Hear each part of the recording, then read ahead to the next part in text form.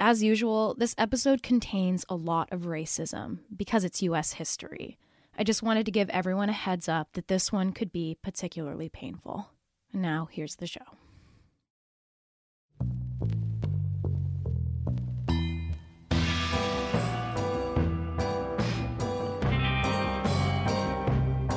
On this season, we'll be exploring our bizarre beliefs, unfounded fears, and fantastical thinking, how they shape our psychology and culture, and how much of our past we can find in the present. I'm your host, Chelsea Weber-Smith, and this is American Hysteria. He was moved to a larger cage that was now littered with bones to suggest that he was a cannibal. We accepted one of us, Freak! It's alive! It's alive! It's alive! It's alive!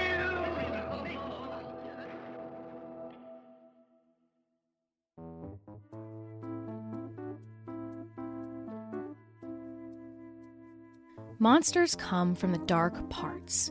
They rise up from the depths of mysterious lakes and seas. They haunt our swamps and forests and live in the shadowy cruelty that we are all capable of. I started out with the expectation of this being a more fun episode, a look at the local monsters of different American regions and why they showed up when they did. This one will be fun, I thought. We'd have a chill time talking about Bigfoot and the Chupacabra, the Mothman, and Skinwalkers. But after reading from W. Scott Poole's amazing book, Monsters in America, I knew I had a more important and difficult path to take. I quickly became far more interested in how the ideas and language of the monstrous, as we explored in Season 1 in our episode on drugs, has been used as a tool throughout American history to paint our social others as dangerous and justify America's specific kind of ignorant brutality. I encourage you to listen to our episode on drugs if you haven't already, because I feel like this is a companion piece. We'll see how the monstrous is connected to the animalistic. So much so that they almost became interchangeable. We'll follow the tales told by slave owners to scare the enslaved into behaving, and we'll see how Black folks were, especially those involved in anti-slavery activism and revolt, turned into monsters, with Mary Shelley's wildly popular novel Frankenstein and its Depression-era movie version serving as popular metaphors for pro-slavery writers. We'll also talk about the real-life racial sideshow freaks that were a direct response to the theory of evolution, the terror that white people were not a holy species, but descended from monkeys, from the uncontrollable natural world. We'll see how social Darwinism promoted the idea of the missing link between humans and apes, painting Africans as not quite human, not quite animal. The qualities of the monstrous have bolstered the idea that there is a potentially pure human state that we can strive toward to control the natural world. Both the animals that are monsters hidden and waiting to strike, and the people that threaten the power of white Protestant America that they considered savage animals. And we'll see why we are biologically programmed to fear monsters, and how that instinct has been reapplied to our social others into something to both fear and to tame. The Puritans came to the land that would be called America expecting monsters. Monsters in the form of unseen, mysterious, and likely dangerous animals. They expected monsters, too, in the forms of tribal members, who were told in tall tales to be kidnappers and infant blood drinkers, monsters that hid in the shadows of the forests. We know the early explorers who were looking for gold expected monsters too, as they stepped out into an enormous, twisted wilderness, a place one could only describe as sublime, that feeling you get when you experience the terrifying beauty of colossal nature, the humbling gasp of our own insignificance. But this insignificance did not humble the new Americans. Instead, it led to what amounted to a long-term project of getting rid of the natural, of pushing nature out to the boundaries of our world, the dark parts. As the slave trade populated America with African men, women, and children, white America faced yet another racial and cultural other, one considered only partially human, And, just like the natural world, we sought to control these Africans, to train them into docile workers that would grow this country into power and prosperity without Protestant America having to do it themselves. Southern newspapers painted slaves again and again as jungle savages, as monstrous animal beasts, and even witches who mixed chicken blood with the dirt of graves and drank a toast to killing every white man, woman, and child. Once slavery was deeply embedded in America's culture and economy, monsters, as they have long been used in stories to scare children into behaving, so too were they used for a much more insidious kind of control. Stories were told of a monster that lived in the swamps of the American South, most specifically Florida, one known to have a large horn coming from its back as sharp as a knife. It was amphibious, huge, violent, and they called it the Snollygoster. The swamps of the South were a go-to for black people escaping their enslavement, and stories of runaway slaves found impaled on what looked like a cypress tree, but in fact was the horn of the Snollygoster, were told often. One plantation owner, worried that the slaves were planning a revolt, actually dressed up as a kind of devil creature Snollygoster knockoff, his costume outfitted with actual mechanics to make parts of it move on their own. And he showed up at meetings that black folks were attending with white allies, looking to both encourage their submission and also paint themselves, the slave owners, as less monstrous than what could be waiting in the shadows of their freedom. The monster created by a man they called Mad is turned loose to strike terror into the hearts of men, to shock women into uncontrolled hysteria, to prey upon the innocence of children. This is the story you've heard about, talked about, the spine-tingling, blood-chilling story that stuns your emotions. Frankenstein. Don't touch that! Throughout our history, American culture has formed partially through the arts, with novels and eventually movies handing us metaphors to apply to the social conditions around race, to be applied to both pro-slavery writers and abolitionists. Mary Shelley's 1831 reprint of her novel Frankenstein just so happened to come during the same year as the most famous slave revolt in history, one organized by Nat Turner in Southampton, Virginia, one that would see a dozen slaves kill 60 white people. Nat Turner was able to escape the police for weeks as his story grew mythological. He was eventually captured by authorities and promptly tried and hanged. During the hunt for him and after his death, he was compared again and again in the papers to the Frankenstein monster.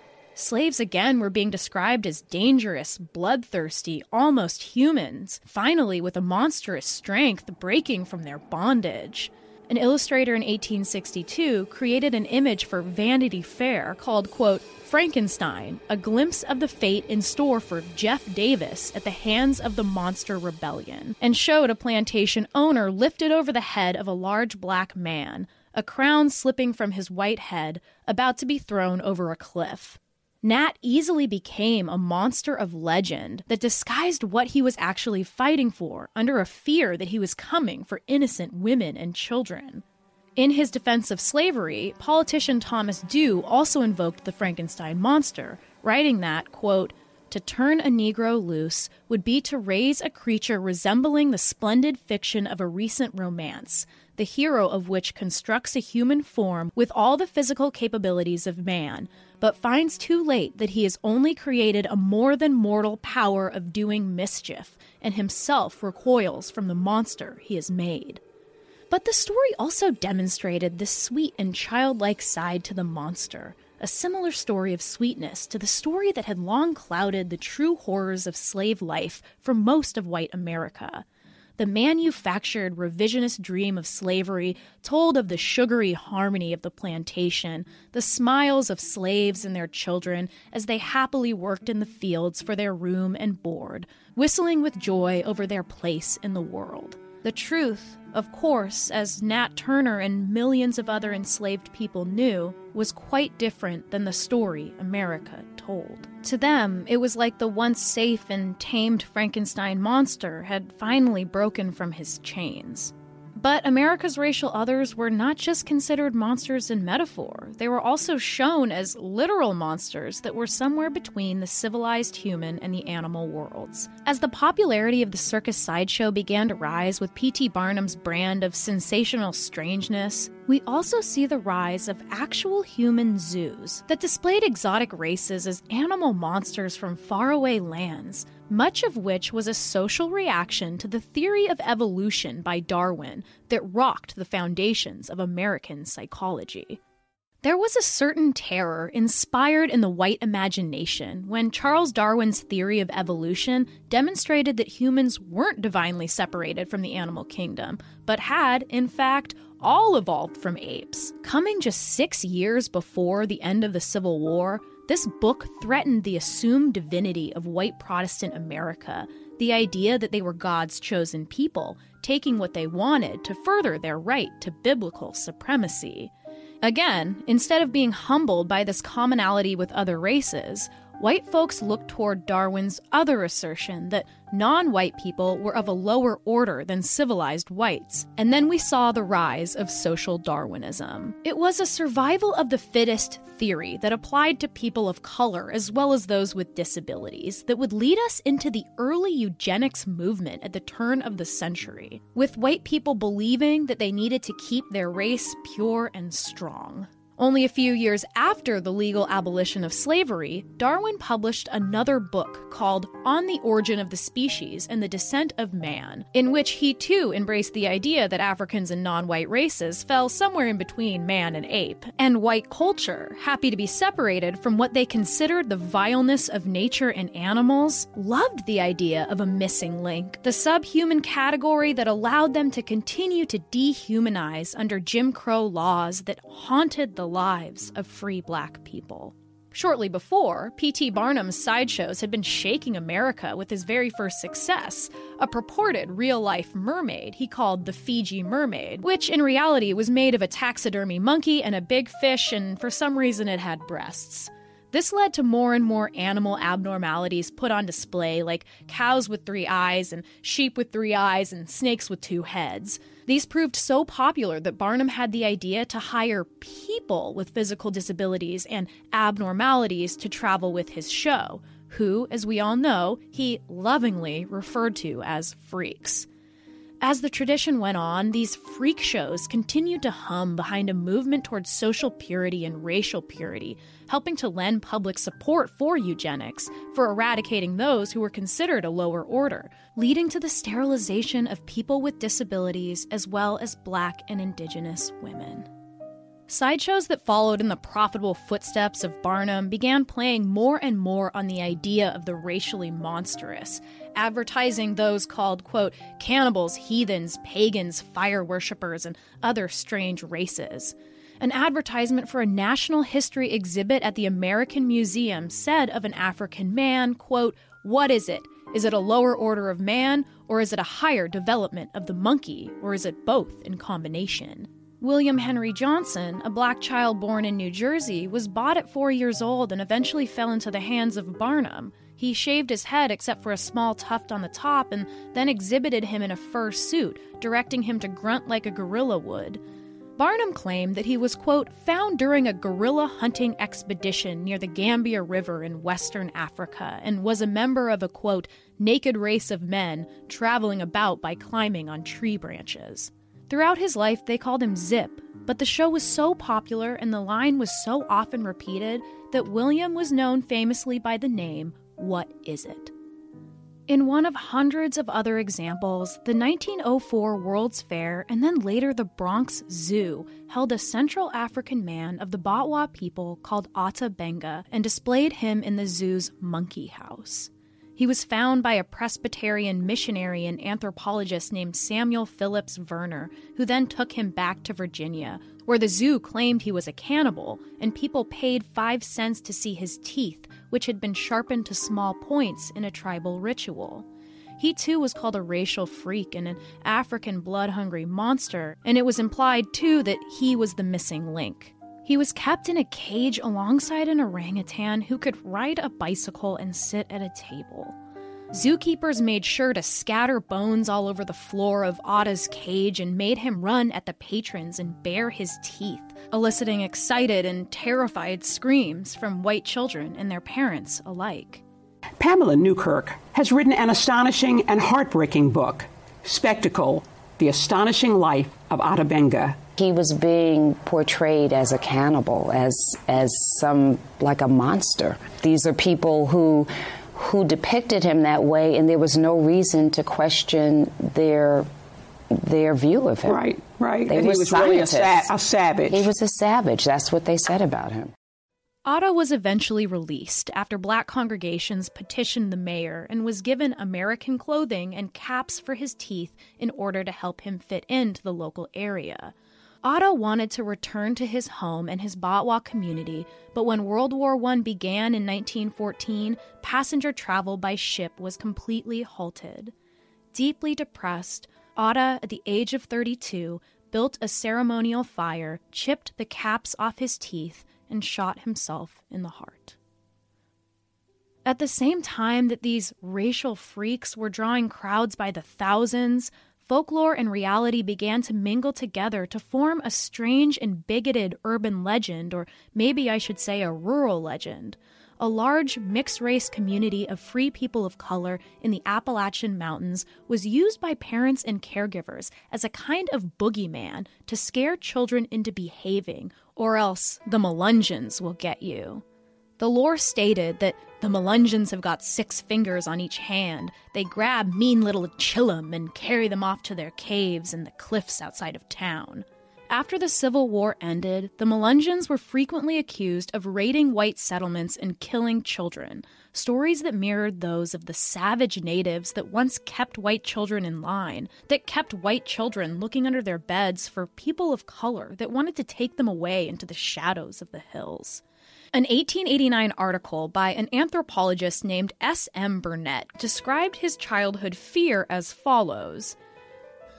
Legends of the Melungeons I first heard at my father's knee as a child, in the mountains of eastern Tennessee.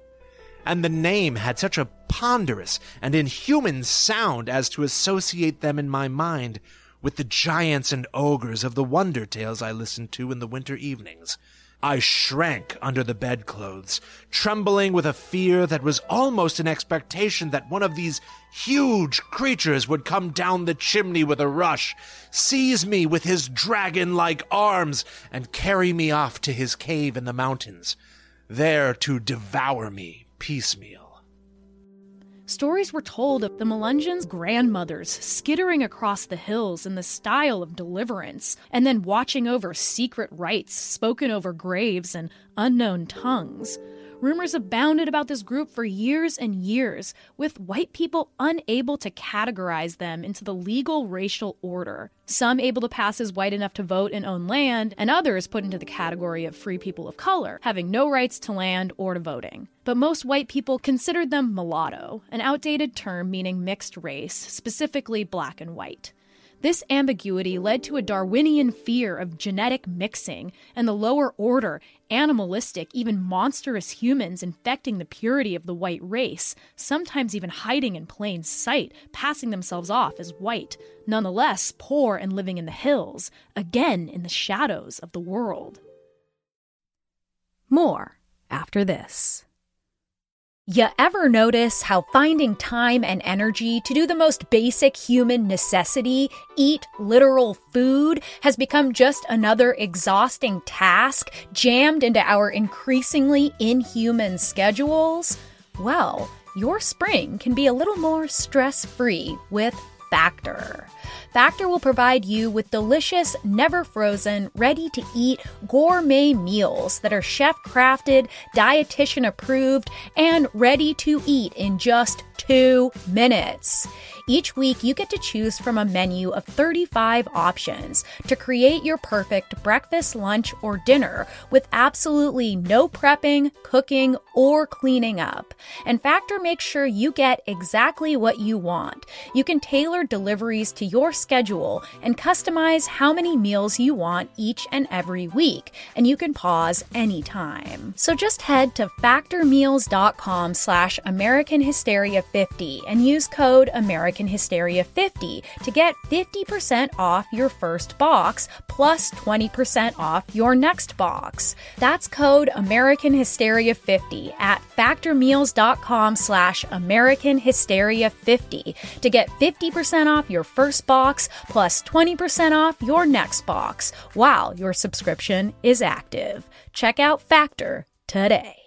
Hi, I'm Daniel, founder of Pretty Litter. Cats and cat owners deserve better than any old-fashioned litter. That's why I teamed up with scientists and veterinarians to create Pretty Litter. Its innovative crystal formula has superior odor control and weighs up to 80% less than clay litter. Pretty Litter even monitors health by changing colors to help detect early signs of potential illness. It's the world's smartest kitty litter. Go to prettylitter.com and use code SPOTIFY for 20% off your first order and a free cat toy. Terms and conditions apply. See site for details. And now, back to the show. As America slumped into the Great Depression, popular culture took to horror movies as a way to express this economic anxiety in a nation where emotional reactions were severely repressed. Art gives language and image to what we have difficulty expressing ourselves, acting as our modern folklore stories which we can apply to real-world issues. The 1931 film version of Frankenstein and the following 1935 Bride of Frankenstein again acted as potent metaphors for the changing race relations of the time and the nervousness white America was feeling as white women hung out in jazz clubs and smoked weed with black jazz musicians, as black popular culture began to infiltrate young white consciousness. At the same time, the NAACP's 1935 National Anti-Lynching Bill was yet again rejected. The Frankenstein monster in both films is chased by an angry mob of all-white townspeople, following with angry dogs, flaming torches, loud condemnations, all hallmark images of the thousands of lynchings that were being carried out. Are you ready? Light your torches and go!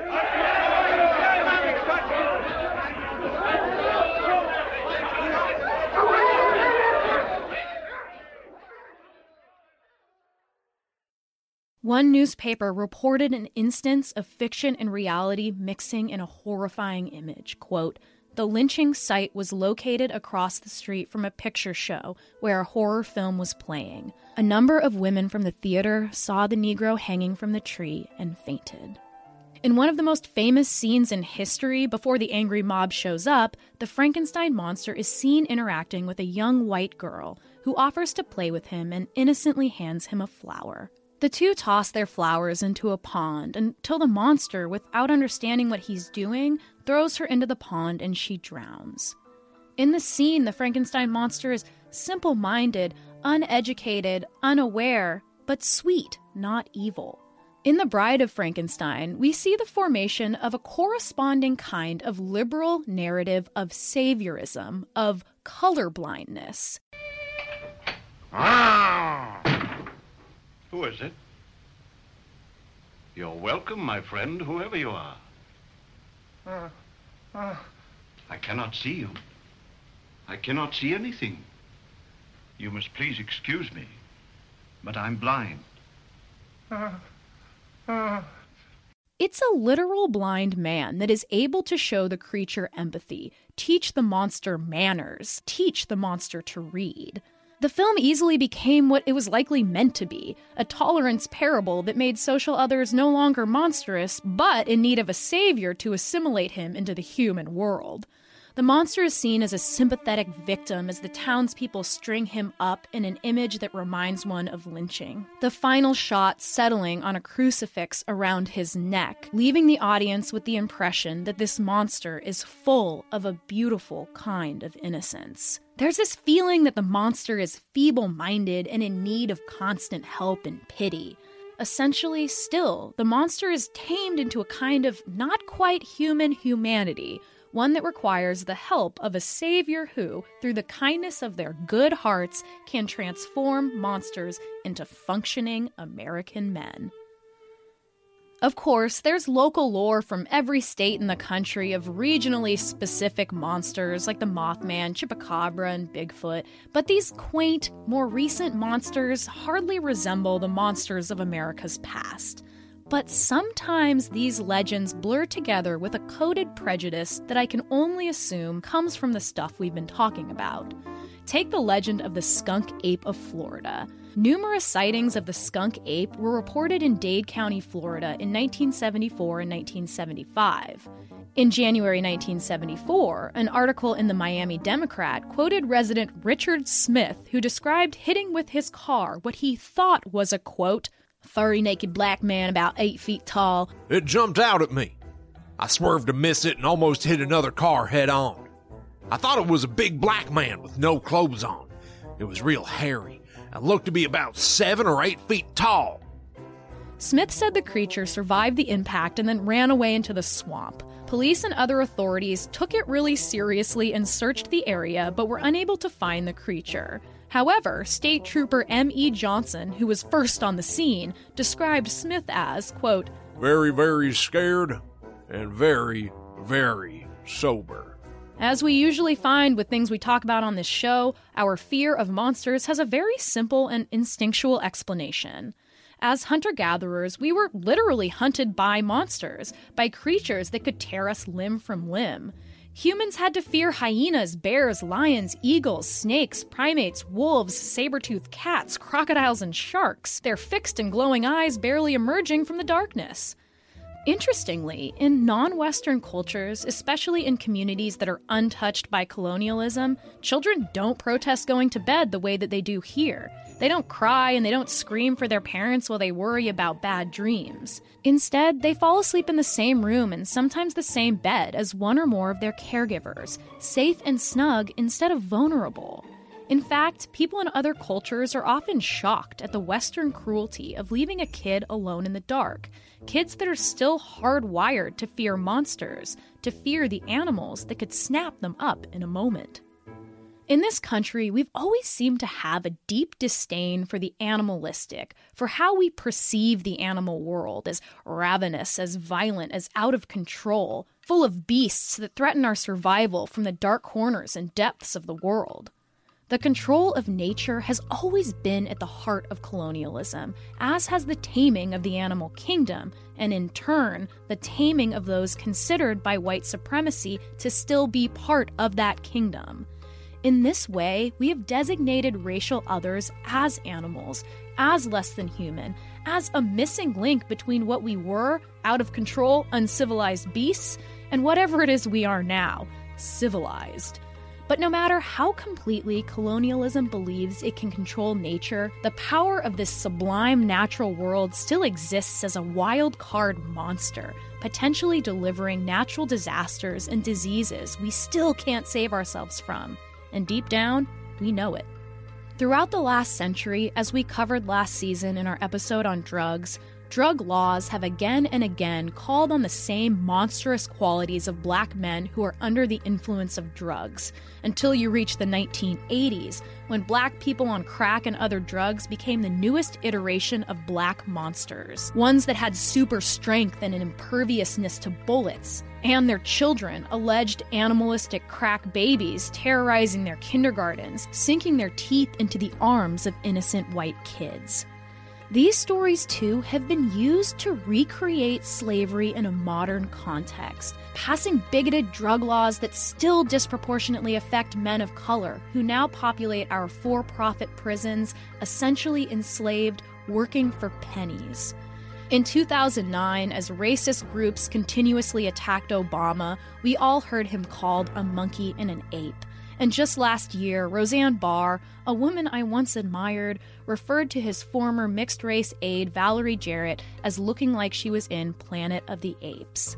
Some people don't understand why this was so painful for black people. What's the big deal?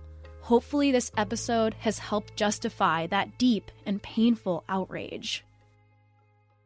The 1933 movie Freaks came at the tail end of the popularity of the freak show in the Depression era, where the only thing booming was the horror movie industry. Audiences were exposed to a narrative that terrified them more than the Frankenstein monster, A narrative of an equally brutal revenge for the pain suffered by the marginalized. A narrative that almost seemed like a direct response to the Jim Crow laws of the time. Like Frankenstein, though the characters in the film were not the racial freaks that we talked about, but instead those with rare physical disabilities. A trapeze artist named Cleopatra betrays the freaks who have accepted her as one of us. She mocks them and later humiliates them.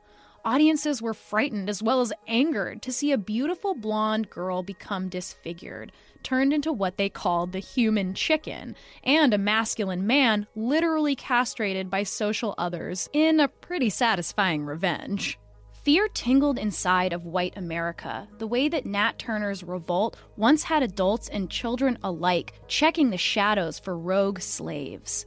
It's possible that they could walk outside the theater after watching Frankenstein or Freaks and see the mortifying reality just across the street, a man lynched in broad daylight and left for all to see. One of us. Confederates would have spit at this statement, disgusted by the assertion that they could be on the same level as Black Americans, the way the Melungeons once terrified with the potential of racial impurity. One of us.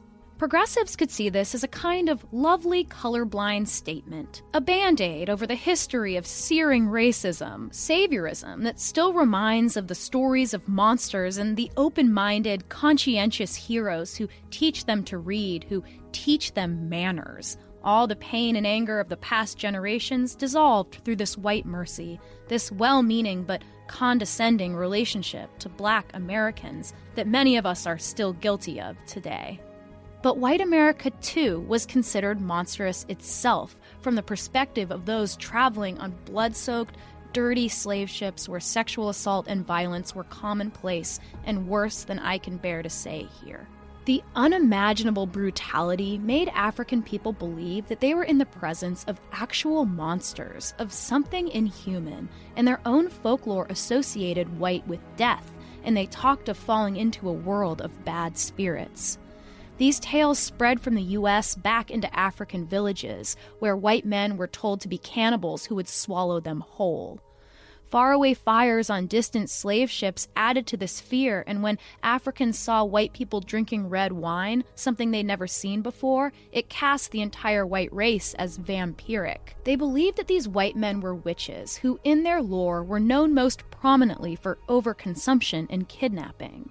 In the early 1840s, Frederick Douglass, abolition activist and prior slave, also invoked the same kind of metaphors when he called slavery, quote, America's pet monster, saying all our political parties and most of our churches revere what he calls a huge, many-headed abomination. It's true that our imagined monsters come from the dark parts, from the forests, the swamps, the seas, the natural world coming back again to take its prey. But the language of the monstrous exists too as an excuse to control and enslave, to fear and to pity, to make ourselves unmonstrous, civilized, separate, and holy. But America's pet monster isn't dead yet. In fact, we see it hiding in the shadows, in the dark parts. It lives in the long shadow of our prison industrial complex, where we put our modern monsters for simple drug crimes. People that are truly unmonstrous and truly do not deserve to be there. Most terrifyingly, this pet monster also hides in the shadows of ourselves. And that is the fear we all carry, the fear that makes us continuously project onto people we've long exploited as inhuman. Could we ourselves still have this pet monster heaving inside us? Could we ourselves be the monster? It's a fear we have to face. Because the only way to tame this animal, America's pet monster, is to bring it out from the dark parts and into the light. This was American Hysteria.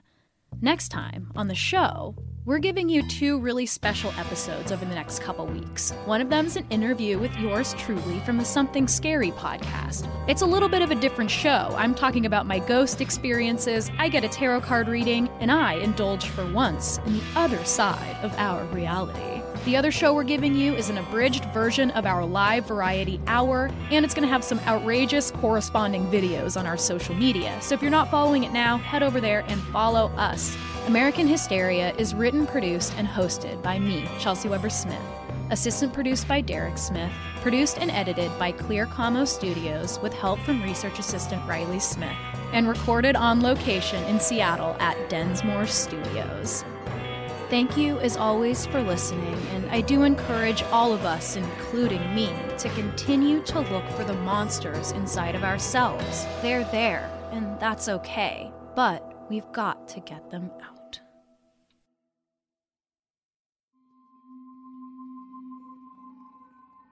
The monster. We ourselves be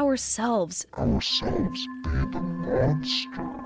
To prey upon the innocence of children. We are the monster.